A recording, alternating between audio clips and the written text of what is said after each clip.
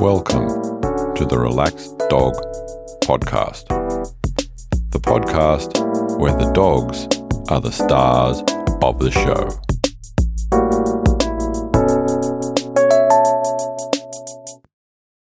Welcome to episode 101 of the Relaxed Dog Podcast, sponsored by therelaxeddog.com. Thank you very much for finding this little show. I am your host, Robert Ober, and I hope that you and your dog are well. Our guest this episode is Glenn Cook, and he is going to tell us all about Harley. So make sure after you have finished listening to tell a friend how awesome this story was. Also, another little interesting side note, this episode with Glenn makes it the first husband and wife team that we've had on this show, with Glenn's wife, Norelle, telling us all about Ladybug back in episode 87. So don't forget to check that one out as well. Anyway, enough from me. Let's get on with the show. Welcome to the Relaxed Dog Podcast. I am here with Glenn Cook. How are you today? I'm good, thanks, Robert. How are you? I am fantastic. Thank you very much for asking. Wonderful. Now, usually always ask, where in the world are you? But you're just down the road. We are. You're on the Central Coast, aren't you? I am, yes. Yeah, I'm in Dural in New South Wales, so we're probably about an hour and 20 from each other. Yep, lovely, lovely spot. It is a lovely spot, yes.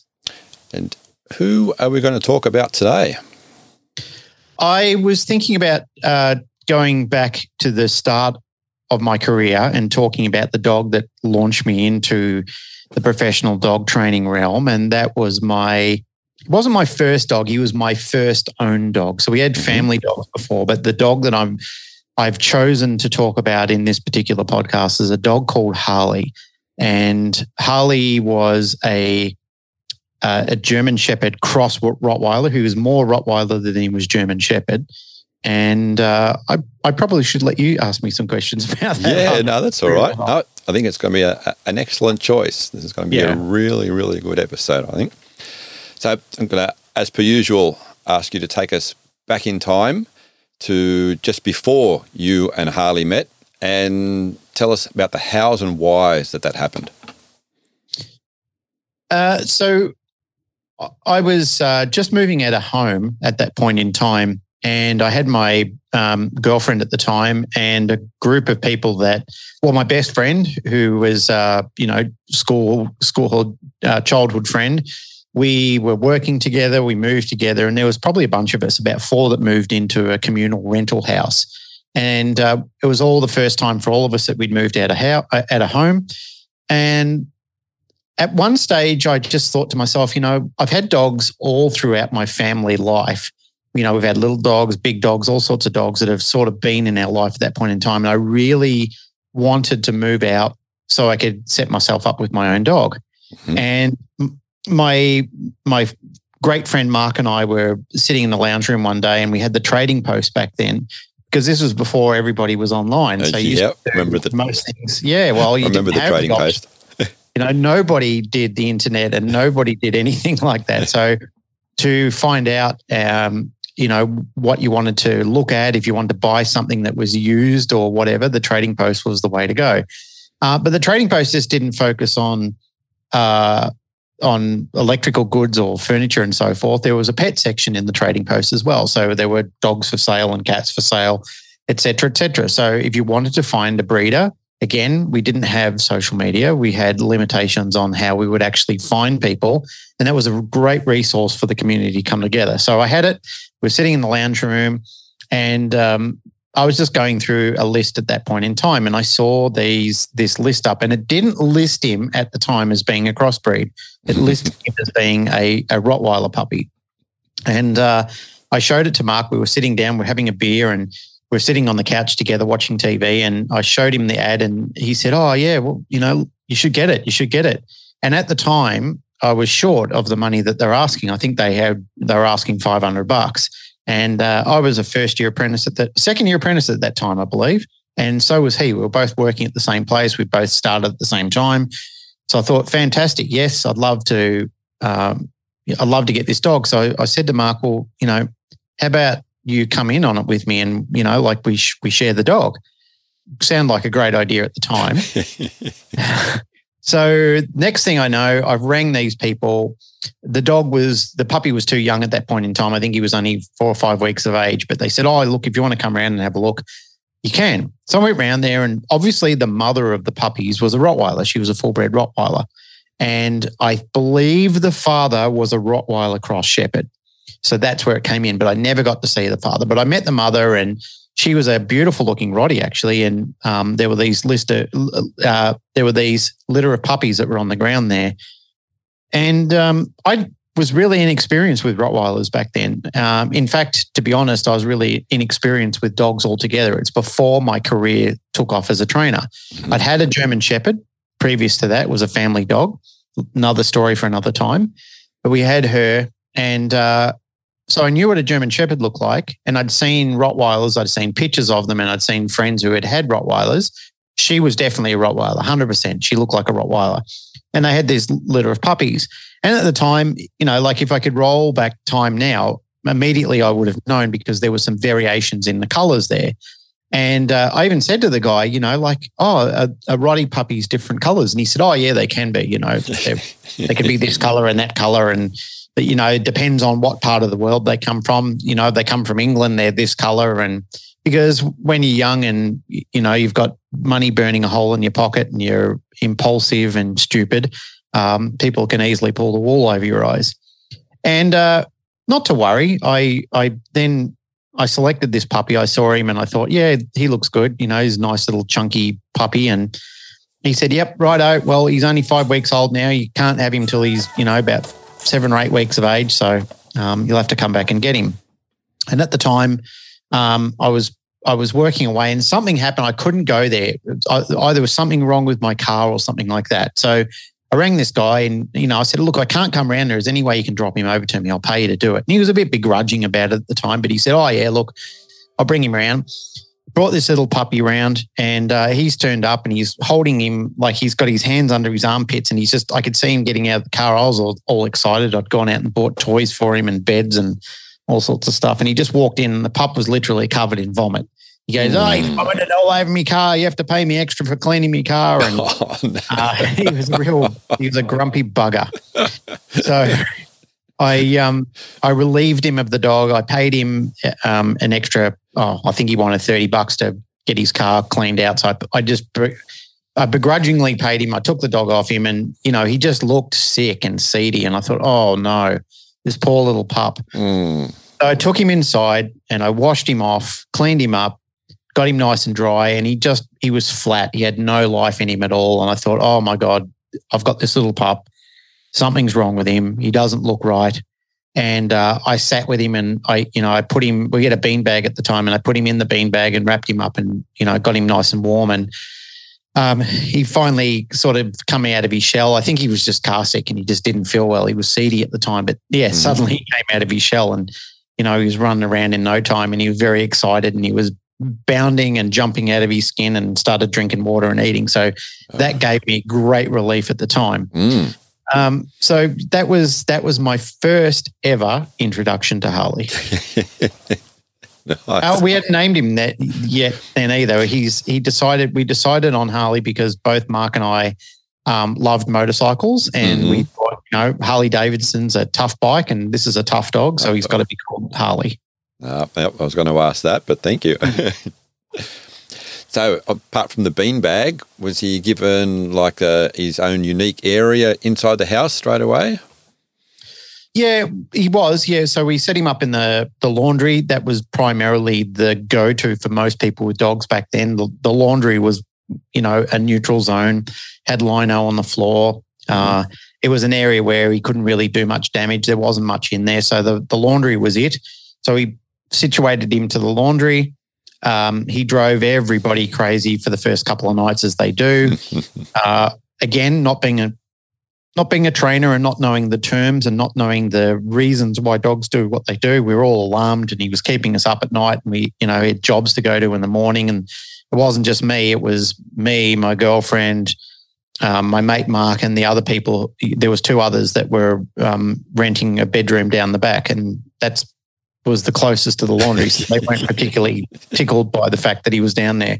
So some nights he ended up in my room, and I had an ensuite at the time in the room. So sometimes he'd end up in there. And finally he stopped with all the crying and the barking. It took probably longer than what it would normally take because we kept interrupting and allowing him to learn. If I bark and squeal and carry on like a pork chop, someone will come and rescue me from this situation, and I'll get out of it. Oh, nice. And what sort of yard did you have then? We actually had a great yard at this facility, or not facility, this rental property that we had. It was a lovely big yard with a lot of space. It had plenty of trees in it. We fenced it off, so we went and bought some concrete Rio, and it wasn't completely finalised, but Mark and I were fairly constructive. We were both tradesmen at the time. So we both made a fence and fixed it all up and made sure he couldn't dig out of it or couldn't push through it. So we pretty much solidified it and we actually spoke to the landlord. He asked if he could have the dog, and he said, yep, that's fine. So we did it all the right channels, and we told him what we're going to do with, setting up a fencing area. And he said, no, that's fine. Happy for you to do it. So we did all that, and the yard itself was absolutely fantastic. There was plenty of space, and it was a lot of green grass. Being in Victoria at the time, I'm currently in New South Wales, but where I was in Victoria at the time, a lot of green grass, good shade trees. Victoria itself is not a very hot part of the state, so it wasn't particularly hot. In summer, it can get a bit warm, but in usually cool winters and long winters and long autumns and long springs and short summers. So still nice grounds. I used to mow it all the time, so we kept it in good order. It wasn't full of anything particularly problematic that a little puppy would cause himself a mischief in. Oh, nice. So we're quite pleased by that. Mm-hmm. So you said mischief. Did he get up to any sort of mischief initially inside the house or out? Yeah, he did. He chewed the one thing that he did do, which annoyed me, was he chewed the frame of one of the doors. And that was primarily our fault because we left him. We created like a puppy pen, and we left him in an area, and he was watching me doing something out in the backyard, and he just had separation frustration at that point in time. So he started chewing the frame of the door, and I didn't realize what he'd done until I got in there, and I could see like chips of wood all over the ground. And I looked up and I thought, oh my God, he's just chewed this whole wooden door frame out. So I actually had to buy a new door, which I left it for the time being, but it was all glass paneled and everything like that. So it cost me a bit of money. And again, being a young guy and being on a very tight budget with being a second-year apprentice, which you practically get paid nothing. Mark and I had to pay for the door, and Mark wasn't happy with it because it was my fault. So, but we decided that we were going to go 50-50 on the dog, and so we both shared the responsibility. But yeah, he did that. And I mean, he did other normal things where, he struggled with toilet training to begin with. And once again, I wasn't an accomplished or a professional trainer at that point in time. So we didn't know exactly what he was doing. And then we started getting that polar sort of advice from people who were the old school trainers where they used to say, rub his nose in it. And I didn't like the idea of that, so I never did it. I just thought that actually sounds pretty vile to do to a little puppy. So I wasn't invested in it or subscribing to that type of training methodology. So I elected not to do it. Instead, what I did was realize that I just needed to give him a lot more opportunities to go to the bathroom because he was effectively a baby at that point in time. And so I was his guardian, and, you're the closest thing to family that the dog has got at that point in time. So you've got to give the dog a little bit of leeway. And I don't think I've ever been a really truly heavy-handed person on dogs. I was probably a bit heavy-handed when I first started learning about training, but never really that way inclined. I actually adored him and I loved him, and I enjoyed his company, and he was sort of one of the greatest things that was in my life at that point in time. So I wanted to I didn't want to destroy the bond between him. Again, not knowing all these terms and not knowing these phrases when I was younger, but I didn't want him to feel like he needed to be afraid of me, or that, if he made a mistake, that he'd get in trouble for every single thing he did. So we kept a vigilant eye on him and started teaching him, you can't do those type of things. You can't just go to the bathroom inside. You can't chew the wooden frame doors anymore. So we accidentally started to do a lot of the right things. But one person that I did go to counsel over some of the frustrations that I was feeling at the time, I went and spoke to my uncle, and I knew he had a working line German Shepherd at that point in time. And he gave me some really good advice on him. He taught me about socialization. He went and did training with his old dog. And I didn't even know what that was. And I said, what do you mean? What are you talking about? And he said, make sure you get him out. Make sure you take him to see things. You should be going to get into a puppy school or go and do some training with him. He's going to be a very big, strong, powerful dog. And he kind of read me the riot act in a way about all the responsibilities that you need to do. So he trained through ANKC style, which is Australian National Kennel Council style of training. We call it the ANKC for short. And he had proficiencies in training and knew how to teach his dog how to do tricks. And so he offloaded some of that information. So that was really my first real responsibility in learning how to actually understand how to care for and raise a little puppy. And he gave me feeding advice and how to get him off some of the more rubbishy foods and get him onto the good stuff. So that was a good introduction back then. Okay. And at that time, was there any sort of intention, or did you have any ideas on what you were going to do with him? Or was it more like, just going to be a companion, or did you have ideas on different dog sports or activities, or? Had no idea. Nothing at all. It wasn't with intent that I got the dog, other than I wanted a companion. Mm-hmm. Primarily, I wanted a Rottweiler. I'd left home as I mentioned earlier. I wasn't living with my mum and my sister anymore, and I was on my own. I thought, great opportunity to get this dog. So yeah, there was no intent, no knowledge of anything at that point in time. I wouldn't have even known what Schutzen was at that time. I had no idea. However, I was doing kickboxing at the time. So both Mark and I were heavily invested in martial arts. We actually had a garage out the back prior to getting the dog that we set it up as a little gym where we'd go in and box each other's heads off pretty much every night. We were obsessed with watching Bruce Lee and Chuck Norris and all those type of movies back in the day, Clint Eastwood and everything like that. And we just loved everything to do with boxing and martial arts. So we'd get in the shed and train till we were exhausted, and then put the gloves on and beat each other up backwards and forwards. And we started thinking, we'd probably like to take this a little bit more serious, because we'd done some amateur work with some friends and colleagues and so forth at that point in time. But we kind of thought we'd, love to really get into kickboxing. And that's where I met my first mentor, but unbeknownst to me at the time in dog training, but it was my first mentor from dog training who I was actually learning kickboxing from. That was where I met Boyd Hooper. Okay. So Boyd and I met when I was about 15 or 16. So he was in his mid-ish 20s and I was probably about 15, 16 at the time. So he was training me at the time, and just happened to be an off-the-cuff conversation one day. We were sitting around and we were about to do a round together, and he said to me, "Oh, what have you been up to, mate? What's news?" And I said, "Oh, not much, just busy at work." And I said, "Oh, by the way, I bought myself a little puppy." And he said, "Oh, yeah, what'd you get?" And I said, "Oh, I've got a little Roddy puppy." And he said, "So you're going to come down and train it with me?" I said, "What do you mean? Where'd you get that from?" And I had heard that Boyd was into working dogs, but my mind went to greyhounds. Immediately when I heard that, I thought, you're a greyhound guy. I don't know why nobody ever said that he was a greyhound guy. It just meant that working dogs were either farm and sheep dogs, or that they were greyhounds. I never really thought about dogs as far as security protection dogs, even though I'd seen them at nightclubs and so forth. I'd never really twigged that was the case. And Boyd kind of looked at me and he goes, "What are you talking about?" And I said, don't you do greyhounds? He goes, no, I don't do greyhounds. He goes, I do dogs like yours. We race Rottweilers. Yeah, pretty much. Yeah. So that's where that was quite a laugh for him. He just said, you knucklehead. He said, I do your dog, like shepherds and rotties and all sorts of working breeds. And he said, so I'm going to see you Thursday night. And I said, oh, I guess so.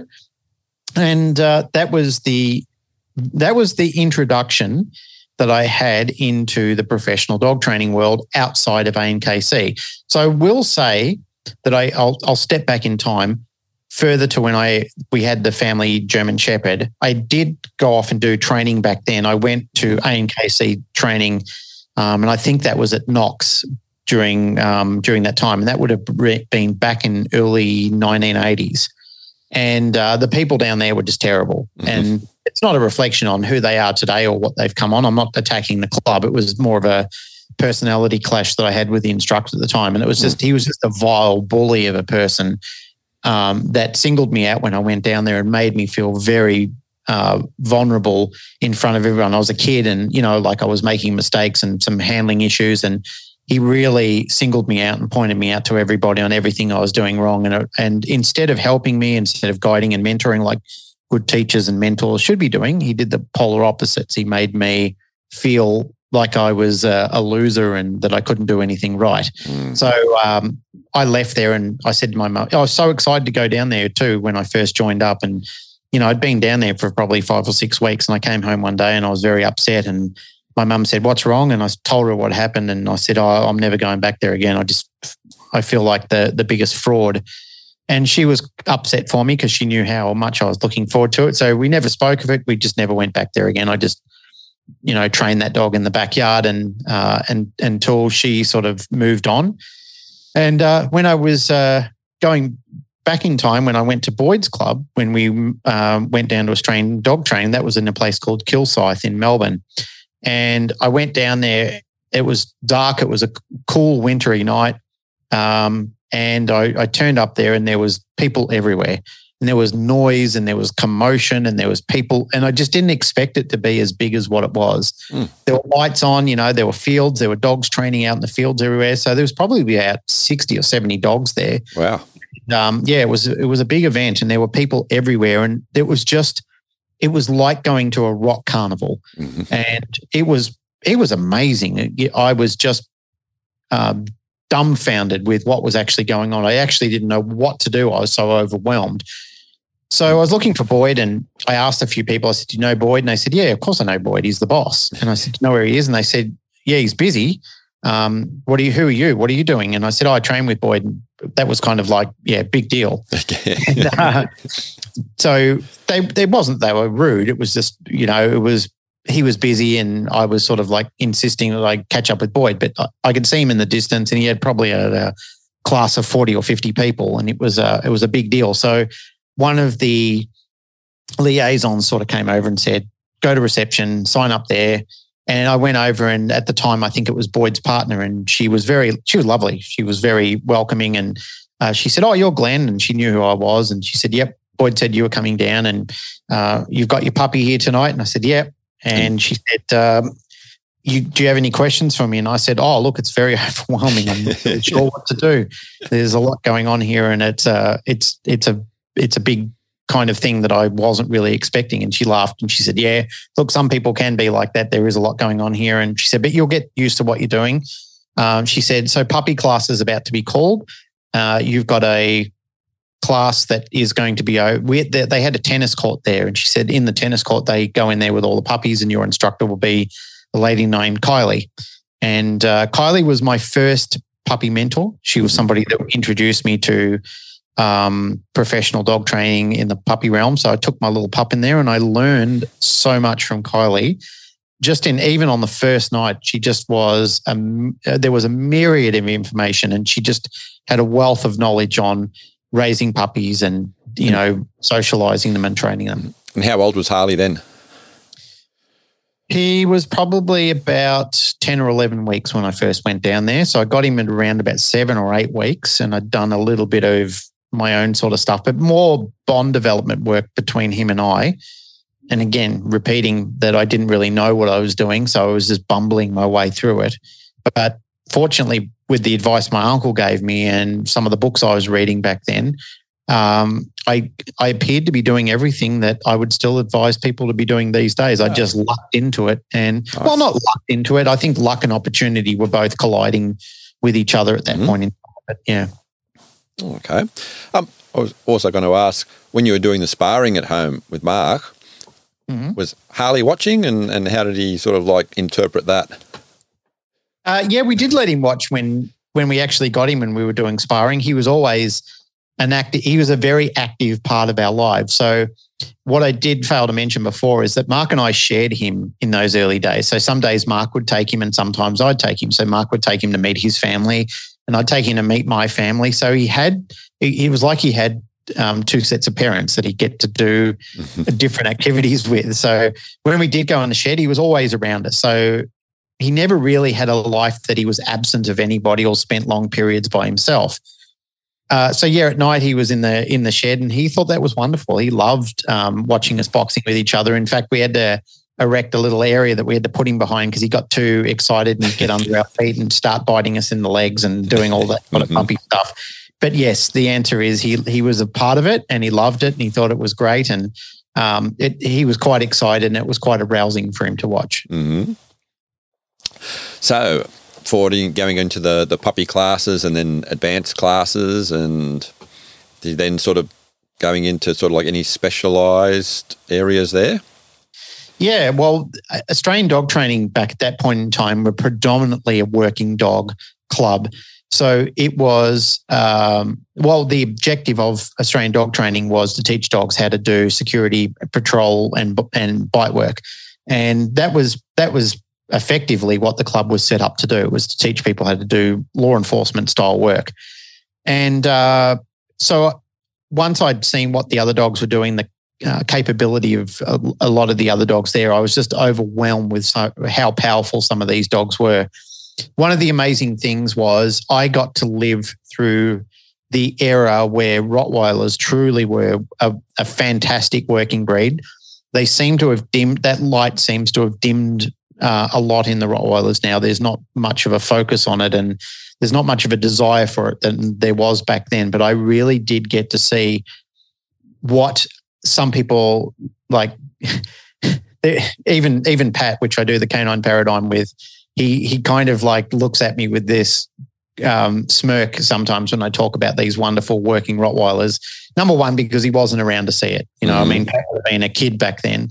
And number two, because you don't see them now, it's hard to imagine that there was a good armada of very strong and incredible working Rottweilers. They've sadly they've disappeared. What we're seeing is a shadow of what was there as the capability. But when I did see it, I just thought to myself, my God, these dogs are so magnificent and so powerful. And the Malinois weren't on the scene back then. They didn't come till a bit later in the 90s when I first started seeing them, or the mid-90s, I should say, because this was the start of the 1990s.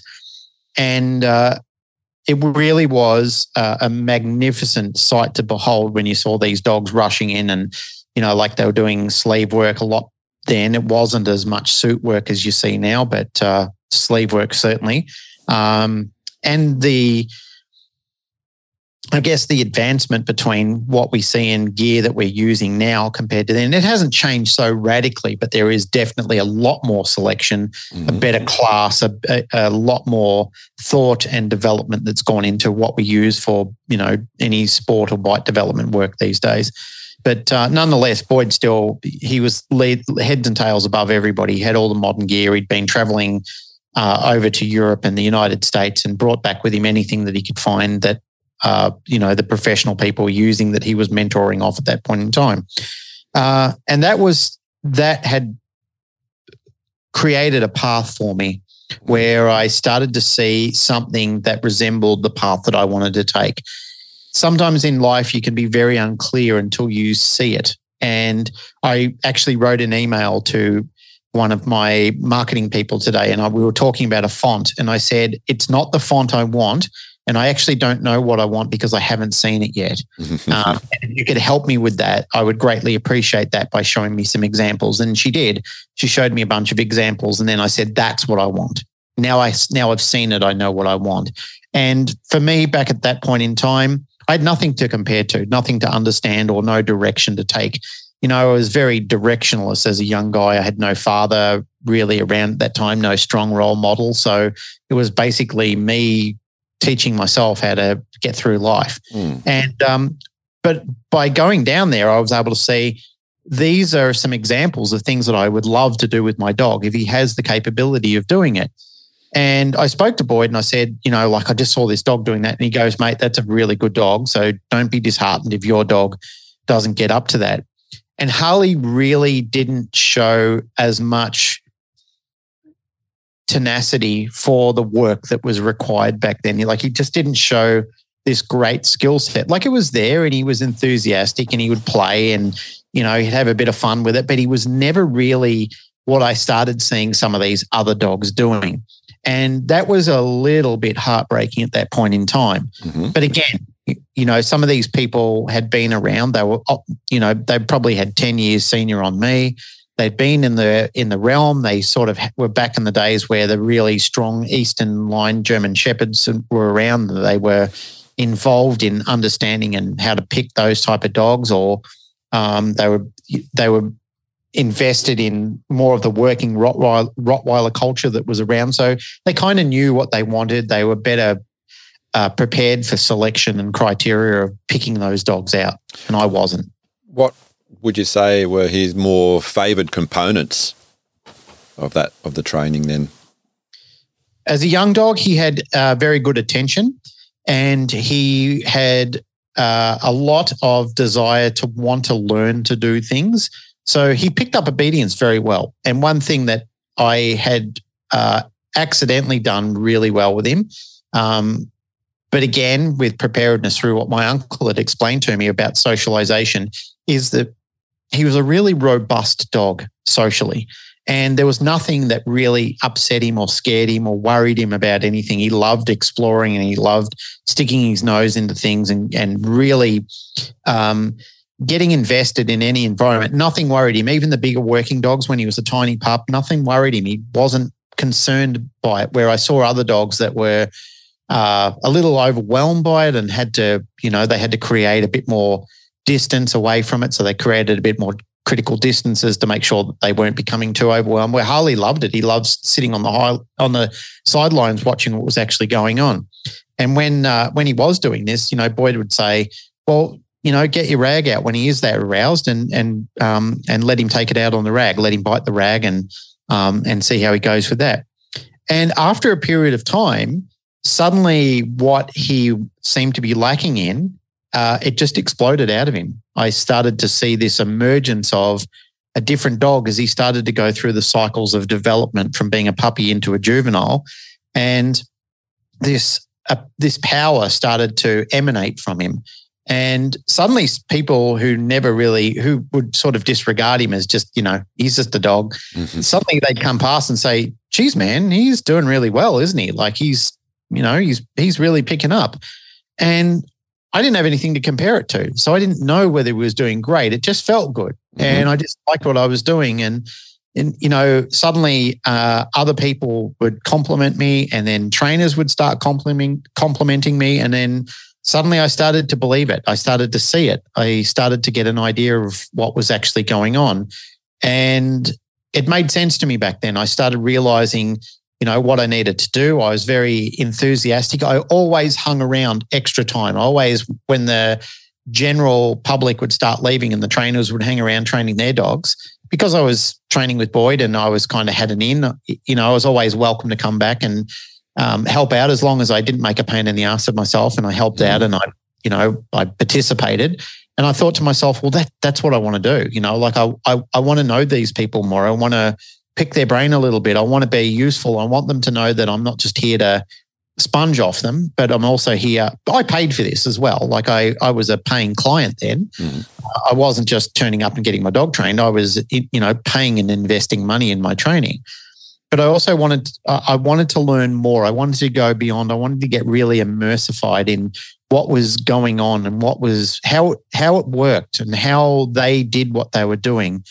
And I feel that because of that, and when I see that in other people, you develop a camaraderie with people where they start seeing you as a different type of person, a person that is more reliable and more consistent and serious about what you want to do. And I think that leapfrogged me into being offered to come on board and start learning to be an apprentice trainer at that point in time. Mm. And they had the first ever NDTF, the National Dog Trainers Federation course. Boyd had started it right back then, and I think that was like 1990, I think the pilot course kicked off. And I didn't know much about it. Boyd was developing it. He'd been overseas. He got back. He was all enthusiastic to get this training going. He kept saying this is the future of the world, like educating people, higher education, certification. And I just said, oh, yeah, whatever. Doesn't make any sense to me. And he said to me, mate, why don't you do the first course? And I thought, you know what? I'd like to, but I just want to concentrate on my dog. And I was watching everybody doing it, and I saw everybody going in and watching the videos, and I got invited to a few of them, and the others I got told to bugger off because I hadn't paid for it and didn't do it. So I understood, that's what it is. And Harley had been progressing then. He was getting older. He was progressing, and what turned out to be him going from puppy to juvenile, it was probably a year later, and then that course had finished. So I got to watch the evolution of the first ever National Dog Trainers course. Mm-hmm. And all of the people that were actually invested in it, I was constantly driving them nuts, asking him questions about it. So then Boyd came up to me and he goes, well, mate, you didn't do that course.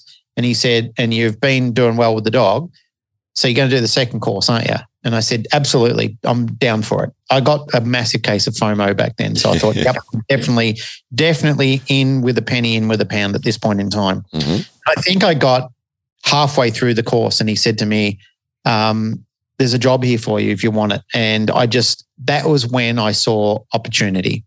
And there was a fair bit more of the evolution of what was happening with Harley at that point in time. He went on to becoming the company demonstration dog. So he was really so good at what he was doing.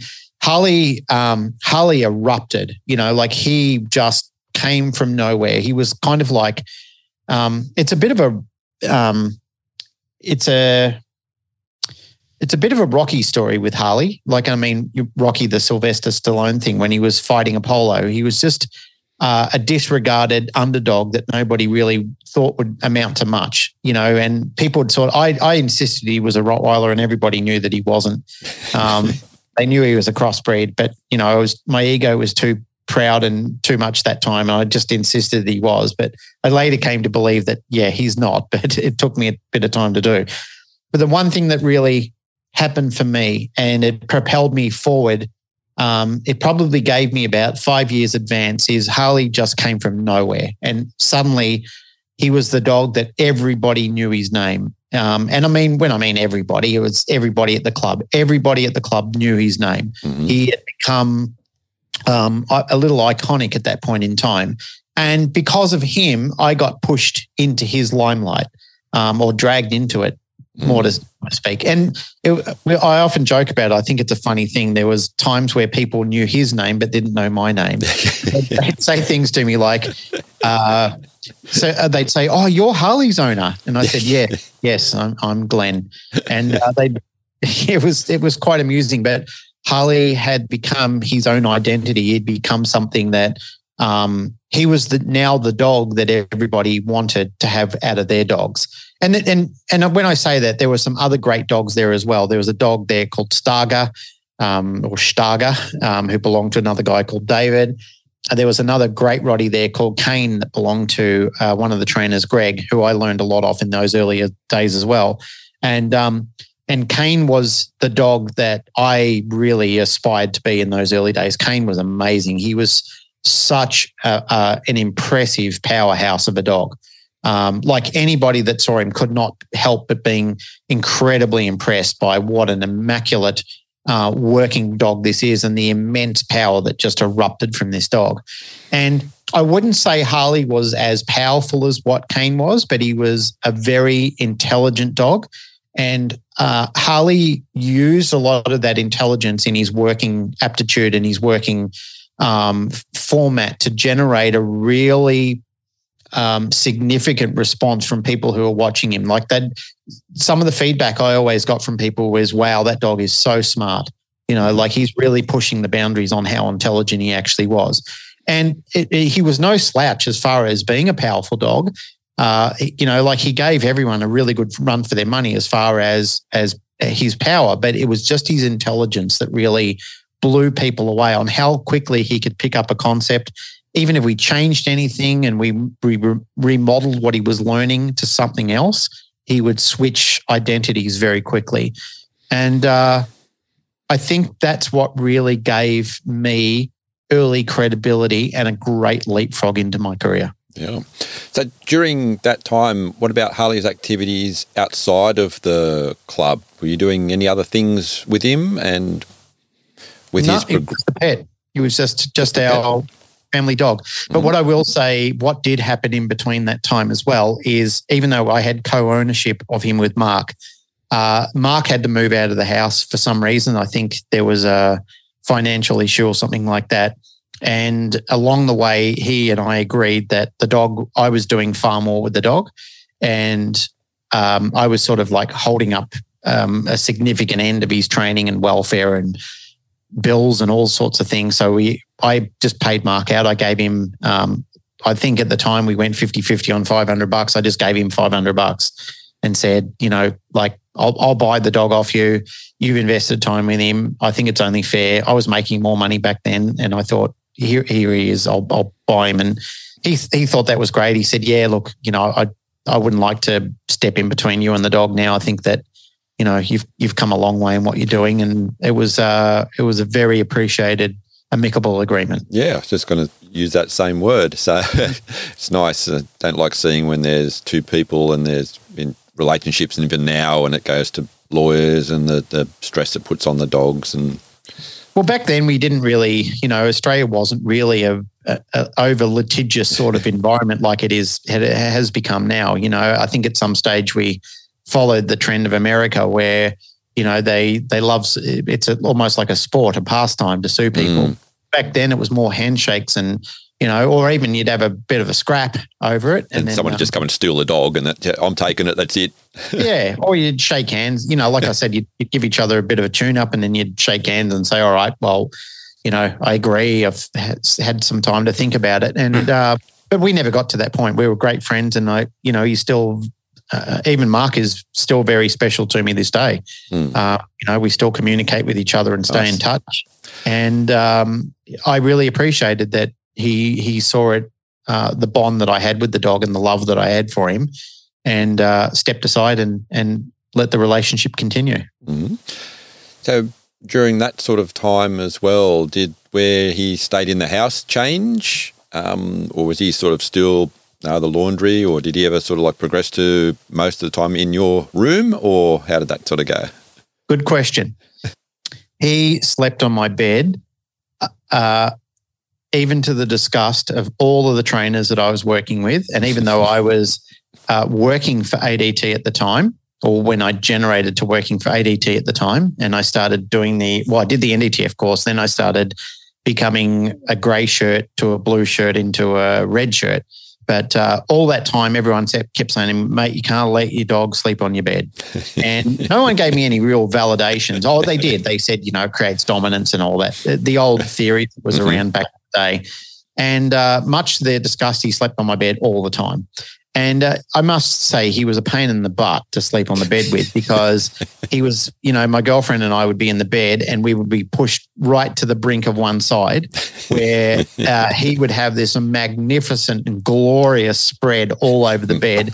And if you tried to kick him off, he'd rumble and growl at you and tell you off. And, and even if you kicked him off the bed, he'd find his way back on there in the middle of the night, and he'd either be between the two of us, spreading us to the limitations of the bed, hogging all the doona and everything like that. But I think he slept on the bed with me predominantly all his life.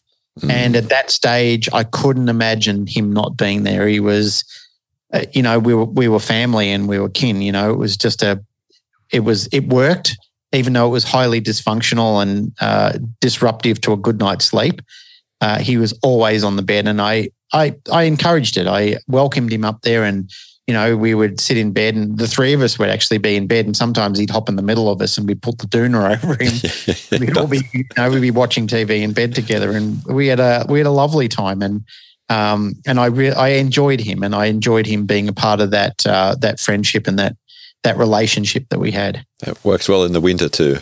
It does indeed. Having a nice radiating dog body to warm you up is lovely. Where would you say his favourite spot in the house would have been? The bed. Yeah. It was, as he got older, I'm leaping ahead a bit of time now, but I remember as he got older, sometimes we'd sit in the lounge room and we'd be listening to loud music together. So we'd be listening to all sorts of genres of music. And he used to have a little bed in there as well. He had several beds. He had one outside, one in the lounge room, and our bed. So he was in his bed one night. The speakers were absolutely thumping. We were playing some music and we were all having some beers. And he got up, he growled at everybody. He walked down into the bedroom, and he knew how to open and close doors. And he went into the bedroom and slammed the door shut and got up on the bed. And everybody laughed. Like we belly laughed for probably about half an hour over how funny it was. But first of all, he told us off. Then he went to the bedroom, slammed the door like a child, and then hopped on the bed and went to sleep down in the bedroom. I love it. Yeah, it was great.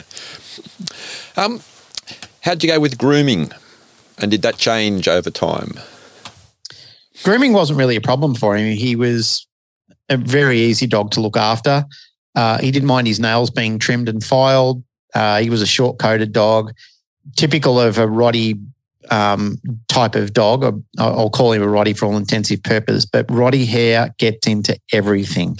You could be, if you owned a Rottweiler but you were an astronaut, there'd be sure enough you'd be in your spacesuit. You'd have to go through all sorts of disinfection and everything like that, but you would find a Roddy hair. You would open a sealed baggie and find a Roddy hair in it. They got everywhere into everything. So grooming wasn't really a problem. They just dump a lot of hair all over the place. He was fantastic with being toweled. He loved being toweled off. He loved swimming. At one stage, one of my colleagues and I opened a dog swim and gym sort of area together, and he was in the pool all the time. He was a real water baby. Anytime there was a body of water, he was in it. I used to go down paddleboarding at one of the dams with a couple of the people that I trained with, and as I'd been paddling out, I'd turn around and he was following me out, so I had to drag him onto the boat, and then because he was exhausted, he'd come out in the middle of the lake. I'd drag him onto the boat and have to then paddle him back to shore. And then tie him up so he couldn't paddle back out with me again. So yeah, he was a funny old man.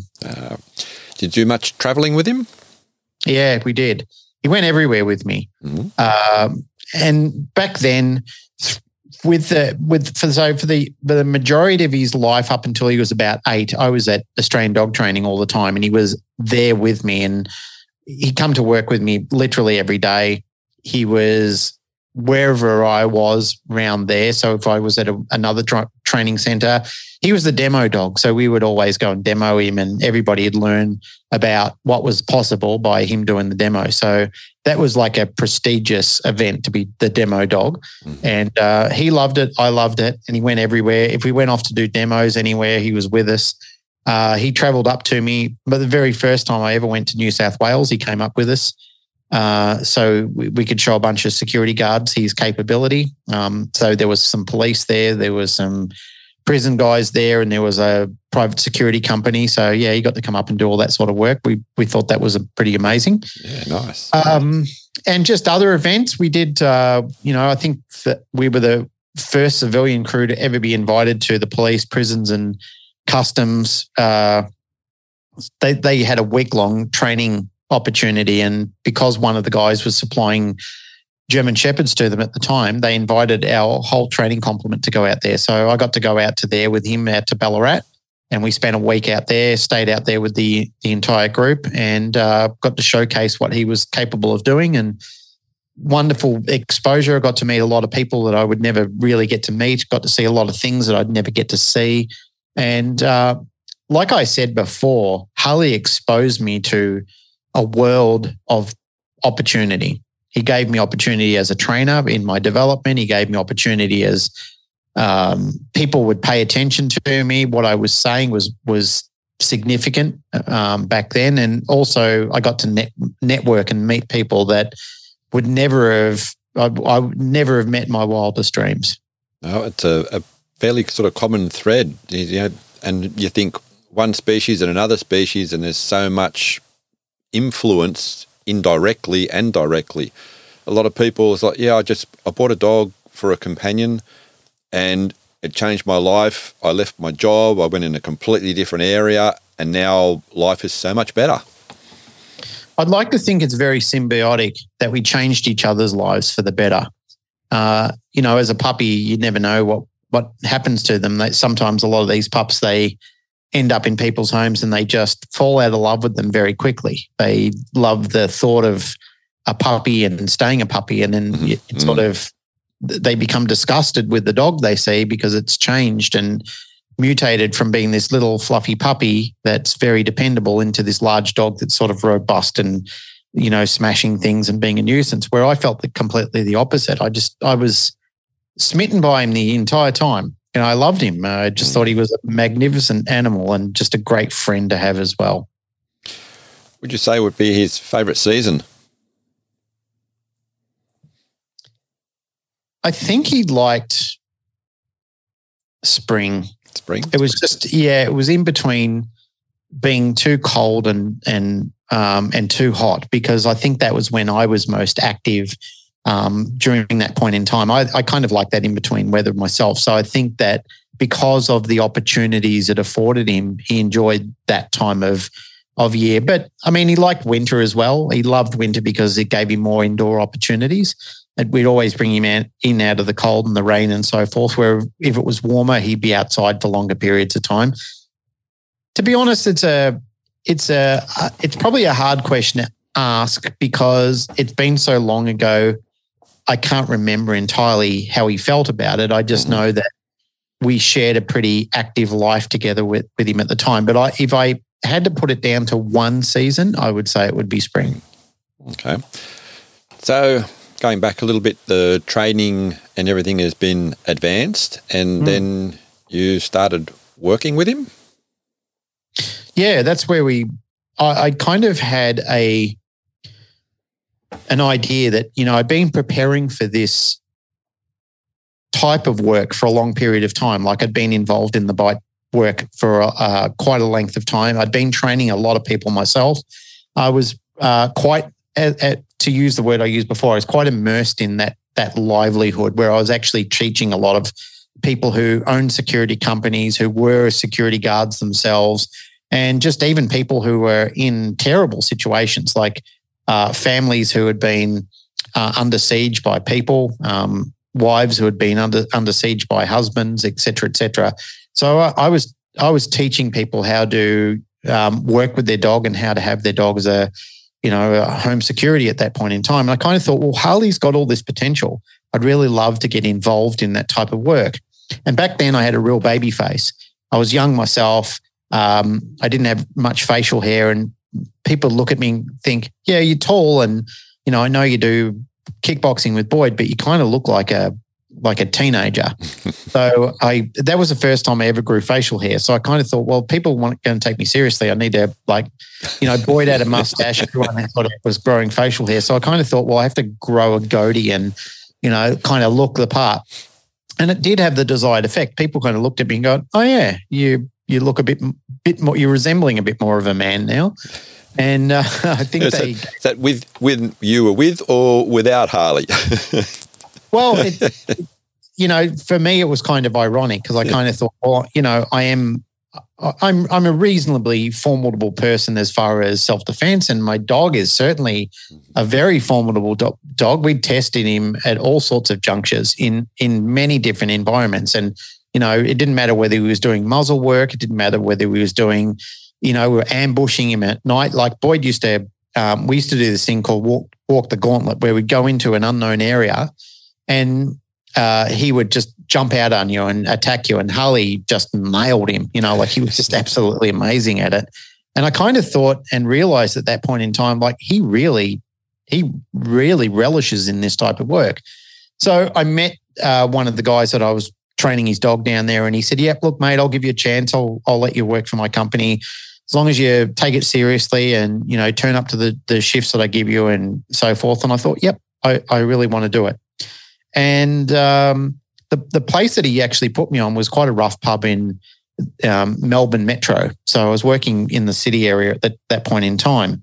And I didn't know it at the time, but they actually had a reputation as being a very, very problematic nightclub. It wasn't so much a nightclub. It was more of a pub that had a lot of, they had bands on and all sorts of stuff like that. But it wasn't long before Harley got his first real bite on a job site. And I wasn't prepared for that the first night that happened. And I had a first aid kit in, close by. I had one in the car and one inside. And this guy came out one night and he was quite wild and he just wouldn't listen to any reason. And I was actually pretty reasonable at negotiating with people and talking about situations. And most times when people would come out, they'd see me and they'd see Harley. They realised, well, he's a big dog and, he looks pretty serious. I'm going to, walk off and calm down. And most people would. They were pretty good. This night, this guy wasn't having a bar of it. And, I was talking nicely to him and I was backing up and I was saying, "Please, sir, have a think about this. We've probably got people to go home to that care about us.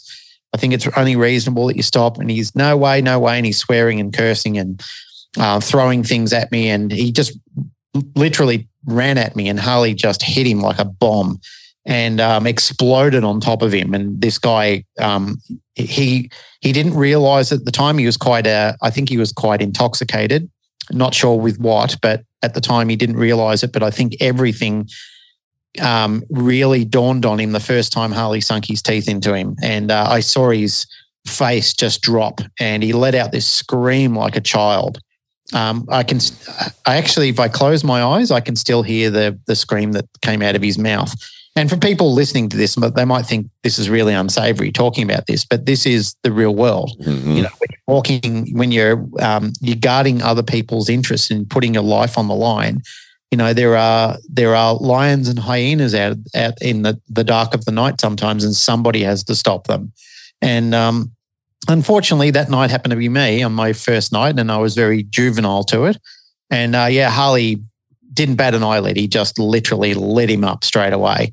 And, he screamed and he was just in complete shock. And I said to Harley, "Out." And he let him go. He dropped him. He was very good with letting go of people and he was very good with engaging. And one thing that gave Harley real kudos and real high level of credibility was his incredible tenacity to engage, and he could be very hostile. I mean, I'll show you a photo of him later so you can actually see. But he had this very, very immense hostile features that he would show you, and I could literally close him down immediately with one word, and he would baseline straight away. And nice. People would they would literally die when they saw it. They just could not understand how you could do that with a dog, because other dogs they would do it, but they kind of hold a grudge, where Harley would baseline immediately. It was just like, you just go, that was a job. You told me to do it. Now you told me not to. Let's just leave it in behind. And they couldn't get over the fact that he'd do it. They'd still say, "Is he okay? Is he okay?" And I said, "He's fine." This is who he is as he's supposed to be when he's not working. Mm-hmm. But I got him to let go of this guy, going back to that story. And, this is a guy that attacked me and was, with all intensive purposes, trying to create as much grievous bodily harm as he possibly could on me and the dog. And then this terrible person, I had to sit there and do first aid on him while he's sitting there bleeding into the gutter. And he said to me, he said, "Geez, mate, that dog can really bite, can't he?" Yep. Yeah. Were there ever any sort of like humorous instances that you sort of had? I'm guessing there would have been quite a few different reactions from such all the different sort of scenarios that have been you've had to go through when you've been working. But there was always humorous situations. I remember, one of them I remember in particular, and it was another working night. This is just a working-related humorous night. And I don't know why it happened. It just happened to be a night that the pub that I was working in, same location, it was down in Port Melbourne.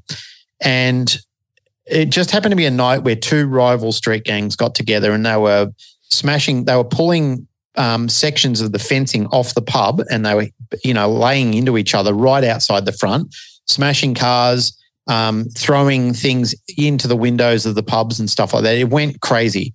And I was around the side talking. I was escorting a lady back to her car who was scared to walk down there because the area had a notorious reputation, which I helped clean up. But before that, it was quite a intimidating area to be. So I walked her down to a car and I could hear all this commotion going on. So I thought, what the hell's going on? It sounded like a car had run into the front of the building. So I ran down there to see if I could offer help. And as I ran around the corner, I literally ran directly into the pathway of these 20 or so young guys all beating the hell out of each other at the pub. And it was I don't think I've ever been so scared in that sort of situation. I just didn't know whether I was going to get out of that one alive, because they sort of saw me and I was in the wrong place at the wrong time, and they swarmed me. And they were, hitting me and throwing things at me and kicking Harley. And then Harley just immediately engaged, and he was just taking them down one by one. And he'd grab one guy, shake him like a rag doll, drop him, get the other one, and he was dropping them like crazy. And they started realizing, oh my God, this dog is, tuning us all up. And he was dropping them on the floor after he'd really given them a good working over.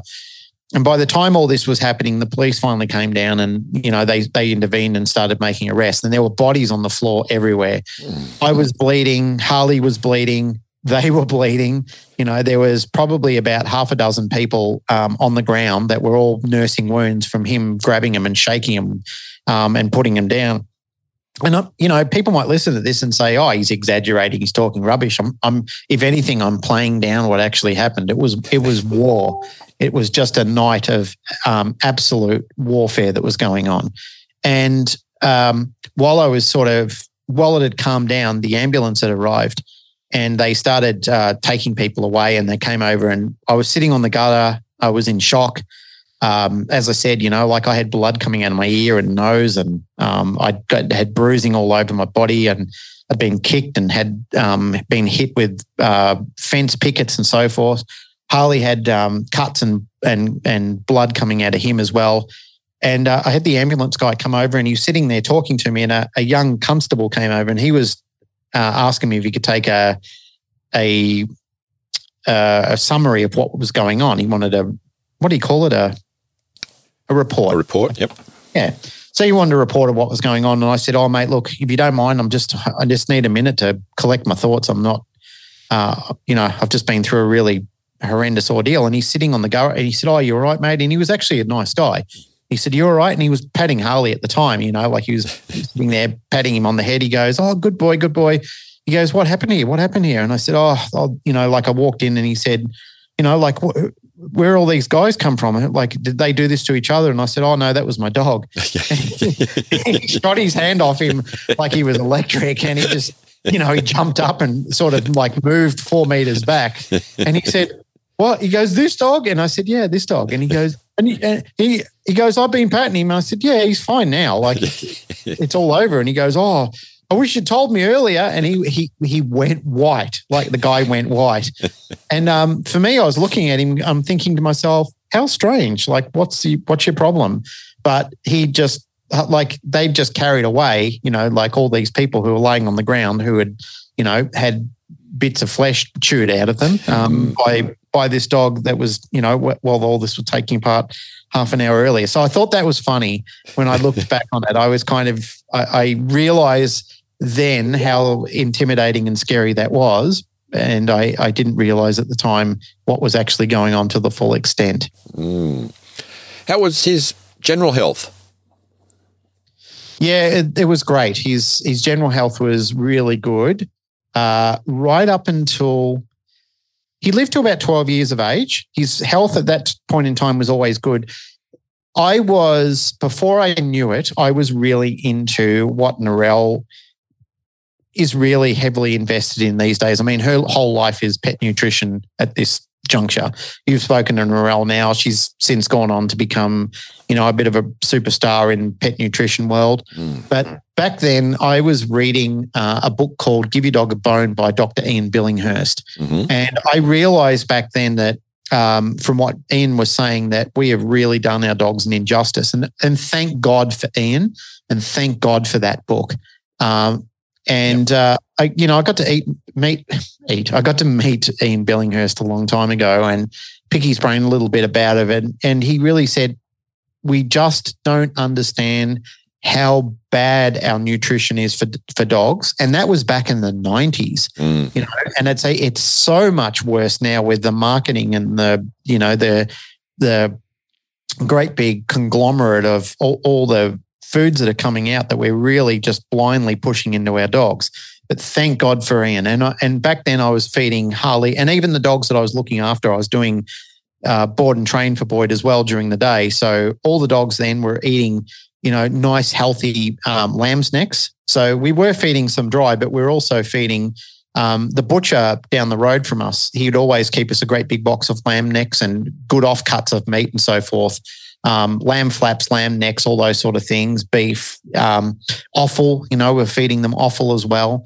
Yep. And Harley was eating all that as well. So I'd get a portion of that and I'd take it home for Harley, or he'd just come to work for me and just eat during the day. Yeah, great. And the dogs were thriving. They were Harley was rippling with muscle.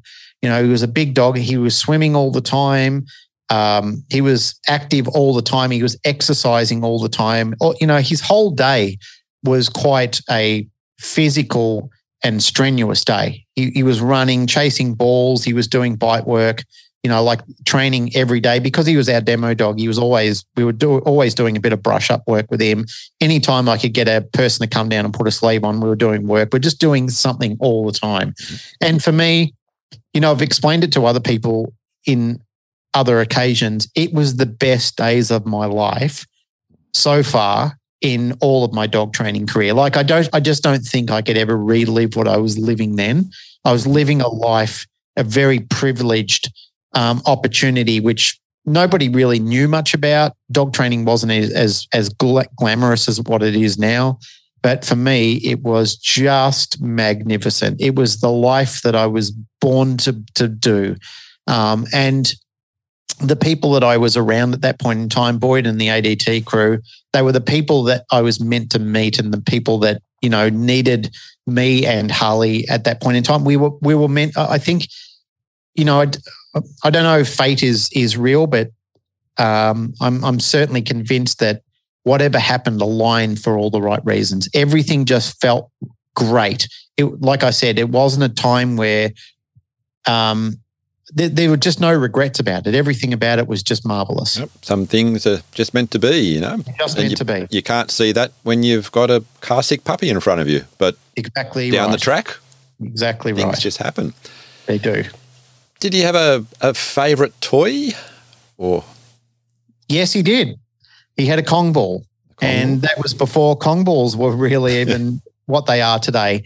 You only had the option of one big, fat, large Kong ball, and it was the big black Kong balls back in the time. And I saw it in a shop, and I said to the guy, "What's this?" And he goes, "I don't even know."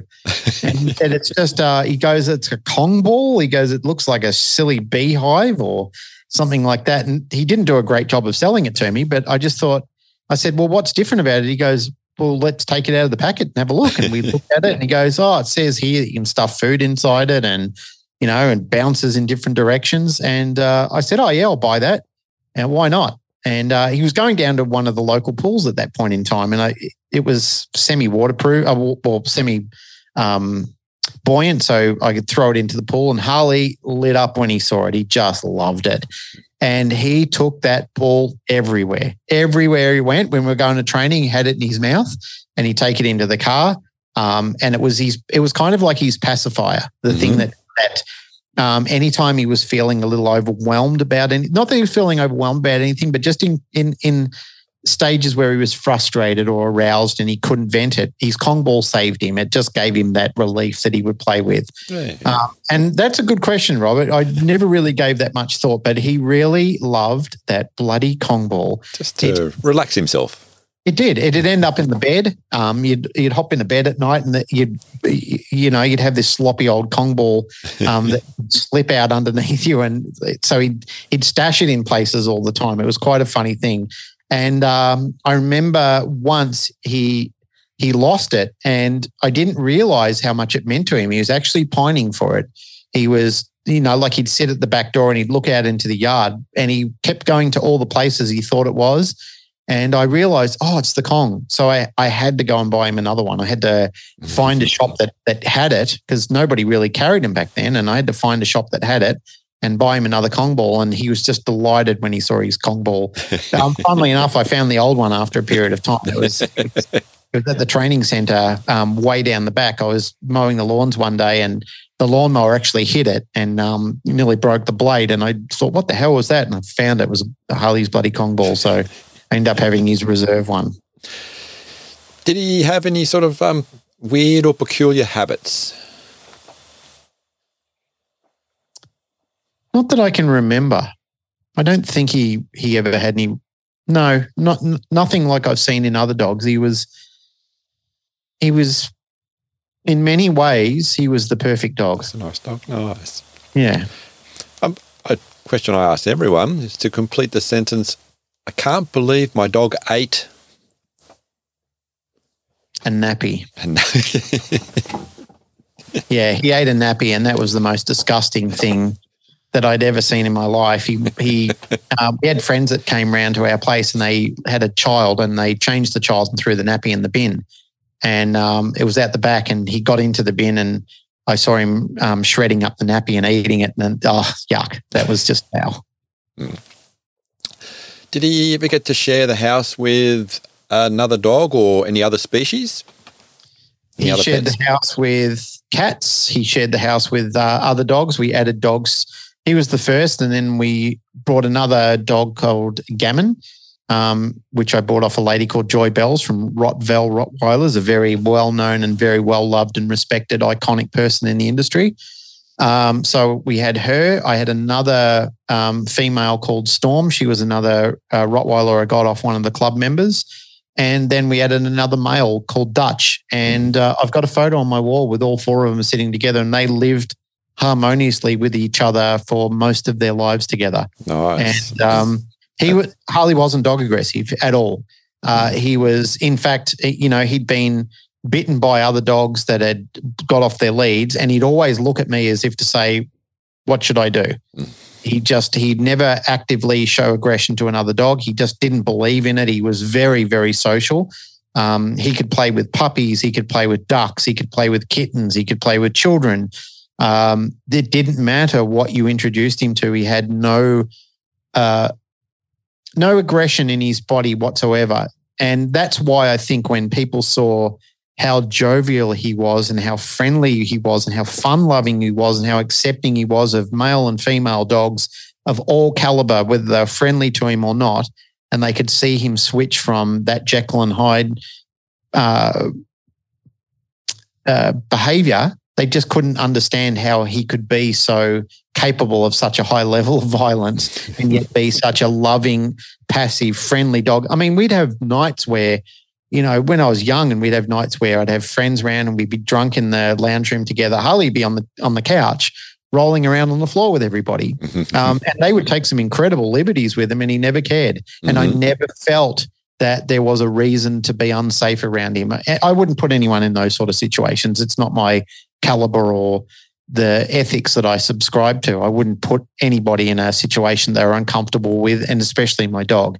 There were times where people would come around that I just didn't believe in their capability as a person to be responsible around a dog, so I wouldn't expose him to them.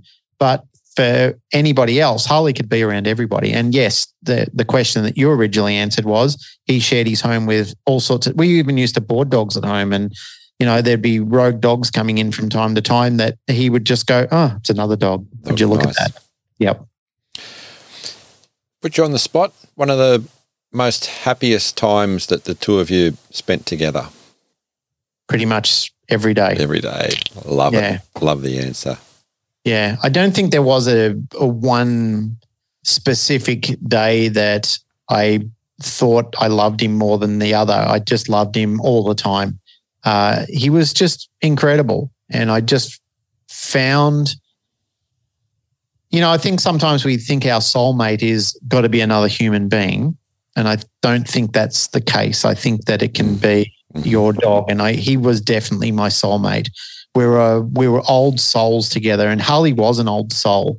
In fact, sometimes I see a resonance in him that I do in some of the other dogs that I've had, and sometimes I wonder if he's around me still and he's still influencing what's happening. And I know that might be very ethereal and some very heavy-duty wishful thinking, but there are just some things that I just see that remind me distinctly of him.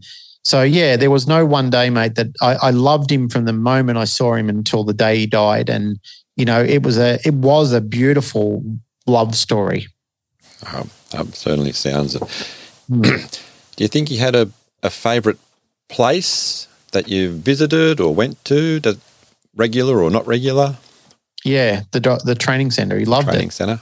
It was full of so many opportunities and good memories for him that there was no reason not to love it. He always got excited when we were going down the road. He would start pacing around and chanting and singing the song of his people in the back of the car when he started seeing some of the landmarks and the cues along the way that were telling him we're not far now. And I used to always say to him when we went back, I said, "We're not far, mate. We're nearly there," because it was like a little kid. "Are you there yet?" Yeah. And, he was very, very much like that. So, yeah, the training centre was definitely his favourite place. But also the swimming pool. He loved the swimming pool. He was very enthusiastic about swimming. Oh, I love it. So it's something a little bit different, especially for the Roddies as well. Yeah. No, Roddies are very good water dogs. They're very, even my current Roddy, Mando, he's very enthusiastic about water. Oh, nice. Yeah. So anything else coming to mind that you'd like to share about Harley? Yes. Well, I've got another story that I can tell you is that he used to do some animal acting as well. So at a location where I was talking earlier, one of my earlier colleagues and I started a dog training and swimming centre where Harley used to swim in the pool quite a lot. The guy that was the custodian, Bob, he was very involved because he was doing animals all the time. Channel 10 would often ring him up and saying, "Oh, I need an animal to do this." And one day he came in and I was cleaning, I think, and he came in and said, "Hey, mate," he goes, "that beautiful dog of yours, I've got a position for him on a TV show if you're interested in." And I said, "Oh, yeah, that sounds fun." And he said, so the show is called Totally Full Frontal. It's a comedy show. And he said, if you go down there and speak to him, they need the dog to do this, this, and this. Can he do that? And I said, yep, he can do all those sort of things. So I went down there and I met the producer of the show, and then he sort of got me in to sit in the green room for a while. And then the actors of the show, who I all knew, I'd seen them on the TV show before, they came in. We were all having a chat and they wanted to know all about Harley. And then they said, "Okay, well, this is what the gig is. We're going to do a comedy skit and we need to sit in a room together and have the dog sitting on a chair between us. And we're going to, one of us is going to do a fart and we're going to blame it on the dog." And they said, we have to try and get him to look guilty. And I said, "Oh yeah, he'll do all that." And he was pretty fun with all that sort of stuff. So I was sort of luring his head up and down in the background. And then, one of the guys leans over, rips it, and they rip off this big fart in the background. And they look at each other and they go, "It wasn't me." And then they look at the dog and go, "Oh, Harley, you dirty dog." And then he looked down at the ground. So that was the first ever TV skit he got to do. Oh, nice. So they said to me, in 2 weeks we need a dog again. Can we get Harley back? And I said, "Yeah, of course." And from there it was just one after the other. And I think he did probably about a dozen skits on their show. And from there, it just one thing led to another one, and he got jobs to do ads on newspapers and commercials and all sorts of things. And it was just, that was a fun side to it. And they were never aware that he was a working security dog. To them, he was just, I think they used to call him Harley the Wonder Dog. So they'd have this little chant for him when I used to get to Channel 10. I'd pull up in the car park, and if they'd see me, they'd all start singing Harley the Wonder Dog. And that was funny. It was quite sweet that they got to see a different side of him, and he had a different persona and a different life where he wasn't, Harley the working dog. He was a dog that got to enjoy some TV time. And I love that. I thought that was such a good variation from his normal life. So yeah, absolutely. He lived a very full life, and so did I. We got a lot of variation in what we got to do, and that's why I say we had a life of abundance in many of the experiences we got to do. We got to meet a lot of people and see a lot of things. And because he was he had such a beautiful baseline as a dog, and he was so capable, and he'd throw in and immerse himself. But so would I. I would embrace any new opportunity. I would try anything that anybody suggested. And some things I would fail miserably at, and other things I would excel at. And it was all fun. It was all learning experience. And I really appreciate the opportunity that was afforded to me. Certainly an amazing personality, and fun and variety is the spice of life. And it certainly sounds as though the two of you lived it to the max. We tried. Do you want to give some people links to yourself, or have a really quick bio, and let people know where they can find more information about the stuff that you're doing now, in case they're under a rock and they don't know who you are? Sure. Well, there'd be probably listeners of your show who have got no idea who I am. So my name is Glenn Cork. I'm a professional dog trainer, but I also work with Pet Resorts Australia. We do predominantly pet boarding all across, pretty much across the eastern seaboard at this point in time. And we're gradually expanding our business portfolio. So they'll expect to see more Pet Resorts Australia opportunities in a location near you one day. I'm also the Chief Training Officer of Canine Evolution. So we offer professional dog training services. Once again, we're everywhere, up from Townsville all the way down here in Dural in New South Wales. Great team of people working with me, alongside me, and I'm really proud to showcase that opportunity for people who are looking for any type of pet boarding, pet training, private lessons, home tuition. I run the practical side of the National Dog Trainers Federation here at Pet Resorts in Dural. I've been doing that for a long time. I've got a Cert 4 in training and assessing, so I'm actually a accredited training person. I'm certified to train people. I've been doing that for a long time. I do seminars. I've been on board of directors for multiples of different animal agencies, including the International Association of Canine Professionals, the Pet Industry Association of Australia. I'm probably forgetting something. I've been the training director for the Rottweiler Club of Victoria for 5 years. Formally, I've done all that formally. You've got that little podcast to... The Canine Paradigm, yes, I've got that. And I'm very fortunate and very lucky to be married to a beautiful lady named Narelle Cook, who has got a company called Canine Ceuticals, who has a significant nutritional supplement for canines, specifically for canines. And there's a lot there. So if you're looking for me, you can find me through Canine Evolution. It's CANINE evolution.com.au. You can go to the website, and I've got a small bio on there. You can find me through Pet Resorts Australia. Or you can find me through the Canine Paradigm if you haven't heard that podcast before. Robert's a fan of the show. He's been listening of that since the dark old days. Where highly recommended. Thank you, mate. I appreciate that.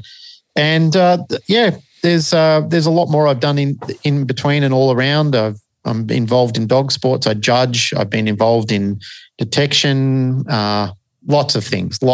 I'm totally immersed in the wonderful world of canines and all of the remarkable people in that field as well. I've had a very full and very fortunate life of meeting some great individuals and sharing their stories and watching their development and seeing people start their own journeys off from, switching from a corporate role into the world of professional training. And I've been very privileged to have been a part of that journey as well. And I'll keep doing it as long as they let me. Glenn, it's been an honour and a pleasure to have you on my little show. I have thoroughly enjoyed the conversation and hearing all about Harley. Awesome. Likewise, Robert. Thank you, mate. I appreciate anybody giving me the opportunity to talk about him. Thank you very much for listening. I hope that you enjoyed the show. Special thank you to our new listeners in Mars Hill in the US and Frankfurt am Main in Germany. Don't forget to tell a friend how awesome these stories are and that they should listen to them all. And if you really want to, give us a like, a share, or a review. Check out the Facebook group, leave a comment. Anyway, until next time, stay safe and remember, your dog is family.